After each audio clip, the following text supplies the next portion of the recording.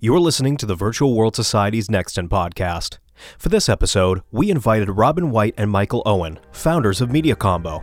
To get involved with our organization, head over to virtualworldsociety.org.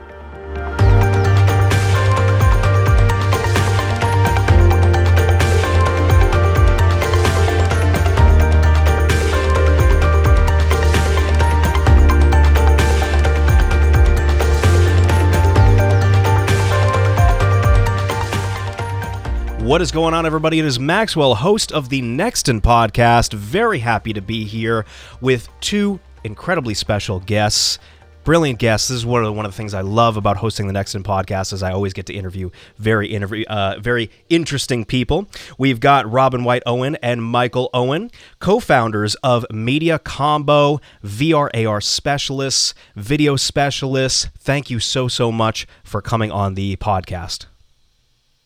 Thank you. It's a pleasure to be here. Absolutely. Yeah. Absolutely.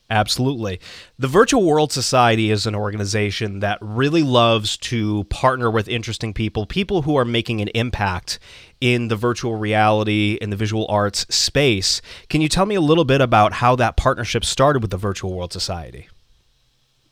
Well, through Dr. Angelina Dayton, right? Because Michael had the opportunity to meet her. I think we met her at either a Facebook conference or something. Michael, I guess you can put in the details there. But at the time, she was known as the VR lady, and she was doing a lot of work with people, students on Indian reservations in Oklahoma, native reservations. And we wanted to get some advice from her because we were developing a virtual reality education project. And she seemed like she had a wealth of information. So we met her, when was it, Michael? I think it was at the Oculus Connect in 2019. And she was, I don't know if we actually physically met, but we passed, and, I was taken by all this work she was posting on Facebook, because she was involved in the introduction of VR in the Oklahoma public school system. And just that it was so clear that she was where there was no talking, about great ideas and theories about VR and education. She was actually dealing with how students put on headsets and were using VR, and how teachers were taking what was available in terms of content and having to adapt it to curriculum to make it educationally advantageous. So we had a chance to tell her about our project, and she was immediately, I want to say, captivated by what we were doing. She became a supporter right away. And so we've been working with Angelina since then, right? We've put a couple of grants proposals together, and she was planning to, we put her down as our researcher. And so she's always been looking out for opportunities. So when she became as deeply involved as she is in Virtual World Society, she thought about bringing us on to the SkillSpark project. And honestly, it's really made a huge difference. Being able to have the headsets, being able to work on the Engage platform in the Virtual World Society's land area, whatever it's called, has really made a big difference. It's enabled us to build a much better version of the prototype that we're working with. And best of all, in a way, it's actually enabled us to make these 3D recordings of what we're doing, which allow us to show what we're doing to people in a way that they couldn't really understand any other way. I think everyone understands how hard it is to get people to understand what it's like to be in virtual reality. If you've never put on a headset, it's just like really hard. And the closest that we can get to it is to show people what these 3D recordings are like, because they're there with the students following along with the activity that we are giving them, which of course right now is a big mystery because we haven't really described it yet, I realize. But but anyway, it's been such a great break and such a great opportunity. So, Michael, I guess you can describe what we're doing. What we're doing demonstrations of is virtual learning galleries, which is a effort to take a in real world pedagogy called visual thinking strategies, and which is a great program. It was developed in the early 90s at the Museum of Modern Art and is used by many museums, thousands of them, and also in many schools. But ideally, it takes place in a museum gallery. And even when it's done in a classroom, it requires a skilled person called a facilitator who runs the session. And what we've always believed is if you could do that in VR, it would make it possible to expand the deployment of this curriculum in a way that's just not possible in real life. And so that's what we've done. And so, as Michael was saying, the pedagogy that we're working with is called visual thinking strategies. So one of the things that's pretty unique is that a lot of the educational programs and projects that are out there in the world right now are not really based on a specific pedagogy, and this one is. So that's one thing that makes it unique.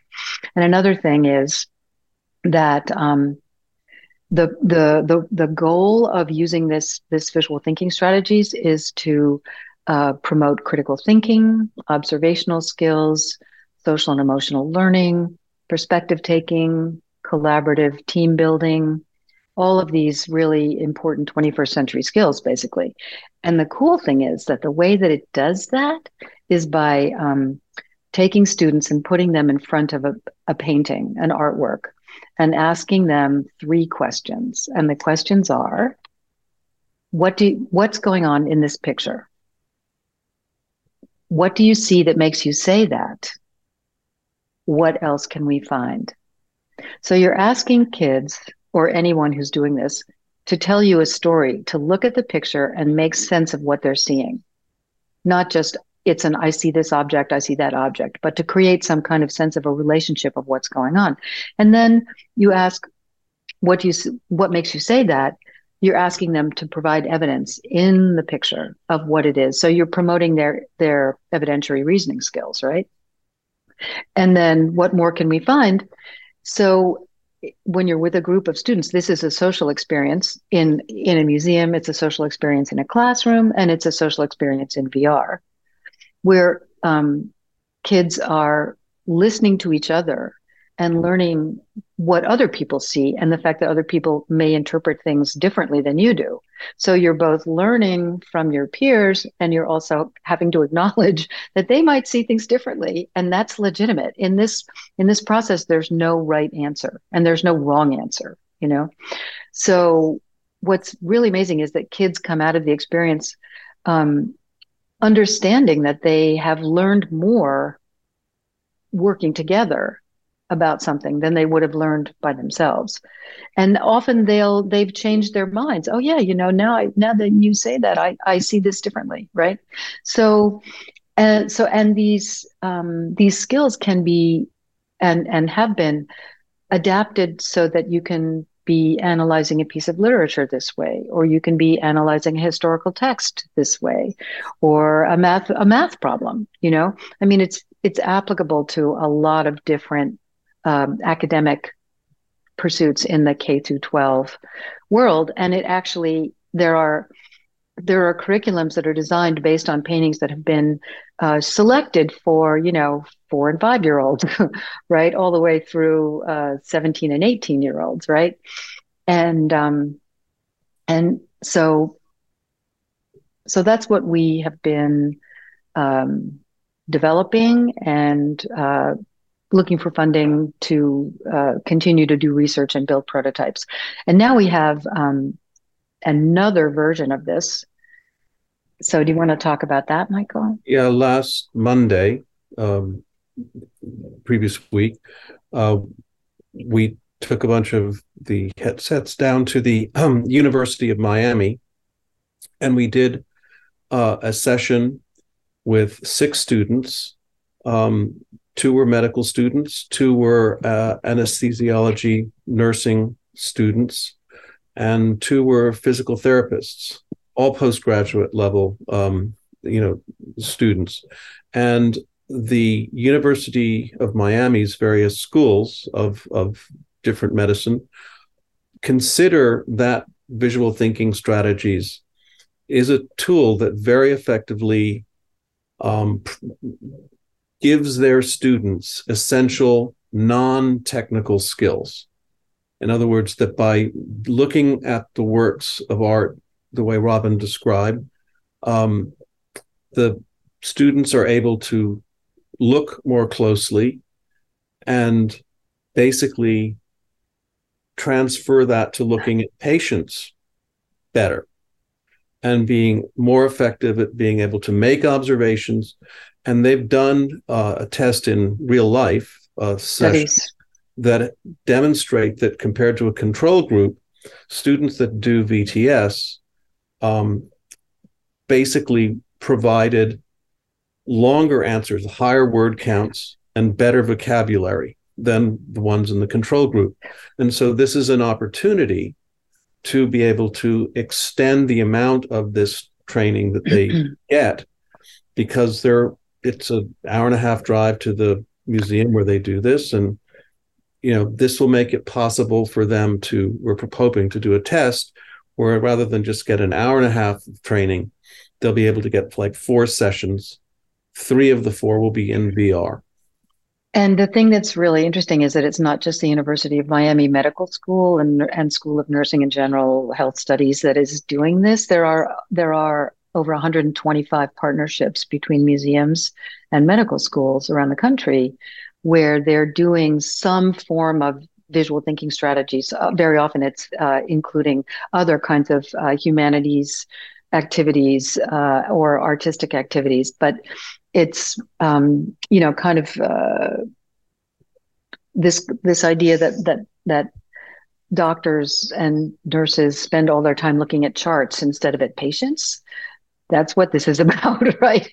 It's about and also bringing specialists together who have their own biases about what a patient should, what kind of treatment should happen, and when they can listen to each other and all be looking at the same details of the patient, they have a much better chance of being able to collaborate and come up with a working diagnosis and treatment plan. So anyway, that's what we're doing. Yeah. Well, that's incredibly fascinating. And one thing I noticed is that I remember long ago, this was a couple of years ago, so I shouldn't say long ago. That's too far. But a couple of years ago, I asked Dr. Tom Furness, the founder of Virtual World Society, a question. I said, I'm an educator myself. I'm a professor at a couple different universities, and what can I do? How does VR impact education? And he gave a brilliant answer. He said, no matter what, once they put the headset on, they will never forget that experience. They will always remember the information. Do you think that VR education is so positive because retention rates are so high with immersive experiences? Yeah. I mean, our students, when we've finished a session with them, we actually give them surveys and we ask them, what do you like about this experience? What could be better? What don't you like? How do you think it's different in VR than it is in real life? And one of the big things that they say, right, Michael, is focus. It allows you to focus much better than if you're like on a Zoom call or even, in a class with a bunch of other kids, right? Your VR kind of hijacks your brain, right? And you're right there in the space. And the fact that it's social is, it's a kind of, what's the word? It's believable, it's just completely believable. And those are 2 really big reasons why I think the learning can be so deep or so strong. A lot of VR education is about is sort of science based, and it's like playing with 3D models and getting inside a heart, and or getting into the inner gizzards of a motor to fix this or that or the other thing. What we're talking about is not that kind of physical going into manipulating. It's much more conceptual, and still it's really it's very sticky. It's very sticky, and as teachers who we've shown this process to, Yeah. They'll say, for example, I could never get a group of kids hogging a painting in a real gallery Right. 20 minutes. And then you have, that ability to go right up to it in a way a guard never would, and would never let you in a so there's a lot of, it's just the ability to really study and look at the image and feel close to it, and then congregate around it. Obviously, and have the time, slow down. And so everyone seems to respond that way. I mean, you put the headset on and you're focused on what's at hand in a way that's just doesn't happen in a classroom, and even in a gallery. Yeah. What else would you like to know? One thing I'm very curious about, passionately curious about, is student happiness factors when it comes to virtual reality, because there's an emotional aspect to learning. There's for a long time, education really isn't that old, maybe 100 years. Obviously lessons have always existed, but the education in our structured society is not that old. And what I've noticed is that there are classes that students will dread going to. They will be like, oh man, I don't want to go to, I don't want to throw any class under the bus, but one in particular, I have a number of my students that say like, oh, statistics is a nightmare and everything. And I always think to myself, I'm like, there's got to be a better way to teach this. There's got to be, that's one of the reasons I got into virtual reality. There's got to be a better way to teach these concepts. Do you notice that the students' happiness is also impacted by doing virtual reality exercises? They're more excited to come to class. They're happier to be in the classroom. It's not really something that we can talk about because we're not doing this in classrooms really, on any kind of regular basis, right? We've had the opportunity to work with the medical students once, some of Angelina's students on the reservation one time. We worked with groups of kids in Norway because they were the only kids that had headsets when we first started out doing this. We worked with them for a number of sessions, and they totally enjoyed it. But and then we've been working with kids in Brooklyn here at a middle school and at a high school. But we're not doing this consistently enough to, I think, really be able to answer that question. I mean, to get into a headset one time and do this, they all think it's fantastic. They think it's so much fun, But that's about all. I think that's really all that we can say. Yeah, happiness is a big factor, and I noticed that as soon as they put the headset on for the first time, they are very excited. Did they find the headsets easy to use, or are they simple enough that the students can kind of get the hang of it? We're using Quests, and they seem to get the hang of it, fairly quickly. Some students do, if they're, again, it's like, what do you have time, especially in a classroom, to some students do get I don't know, fatigue, or they don't take to the headset as well as we would like, and they say that after the session. Obviously our sessions don't really run more than about 45 minutes, and that sort of seems to be the ideal time between of like looking at a few works of art and talking about them. So I would say for the most part, they get it. And certainly if they do it twice, they understand how to maneuver around the second time. That initial thing falls off. But I think the fact is that sometimes we're using right now the Engage platform, and whether it's that we do allow them to use the left hand to sort of slide around in the space. I'm not sure exactly what it is, but today we had a student, who definitely didn't, feel fantastic after he took his headset off, though he stayed through the entire, project. So they're getting easier. I'd love like the HTC Flow that you don't need to wear glasses. You can set the diopter. I think as we get more lighter weight and devices like that, it's going to be even better, in terms of being able to put people into headsets. And speaking of that, your partnership with the Virtual World Society has been really beneficial, especially with getting resources and supplies. What about at the source? These companies such as Oculus or HTC or Pico, when they are designing their products, is there anything that you notice that would make them more education friendly? Well, I mean, for us, in terms of what we're doing right now, we're fine with the self-contained, the Android headsets, irrespective of the manufacturer, because schools just, to have to run a PC, and whether it's wireless or tethered, that's just a hill too far in terms of maintenance, even though obviously the more realistic simulation systems do tend to be PCVR driven systems. So to me, that's a critical thing, is how do you make them self-contained and drive up the quality that we're able to deliver. Right now we're working in Engage, which is fantastic, and we have that 3D record capability. But if we were able to move to the next level, I'd like a much more photorealistic environment.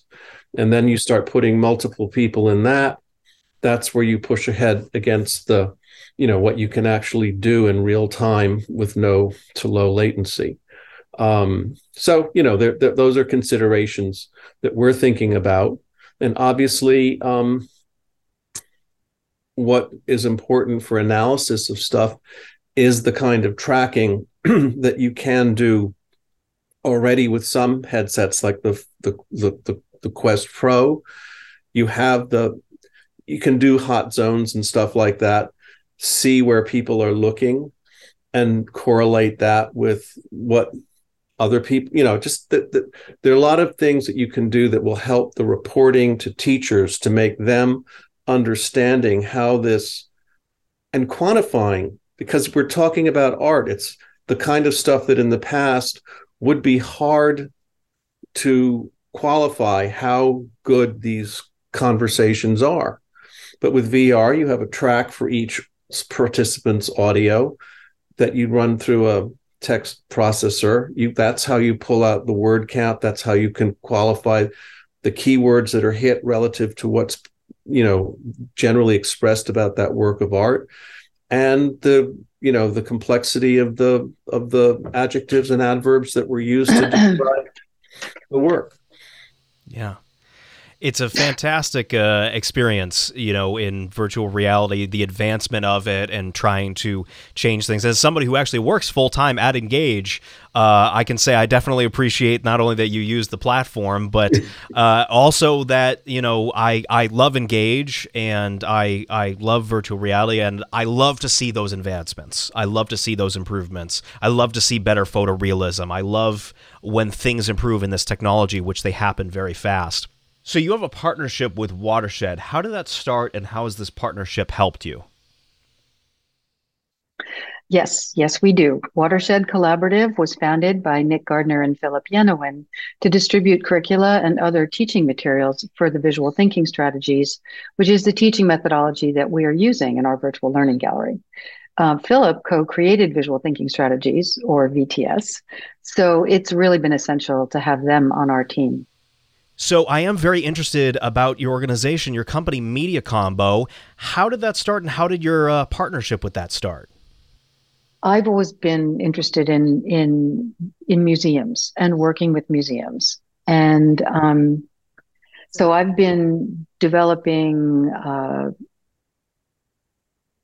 exhibition-related media for like 30 years, starting with video production. So an orientation video that would go along with an exhibition, for example, right?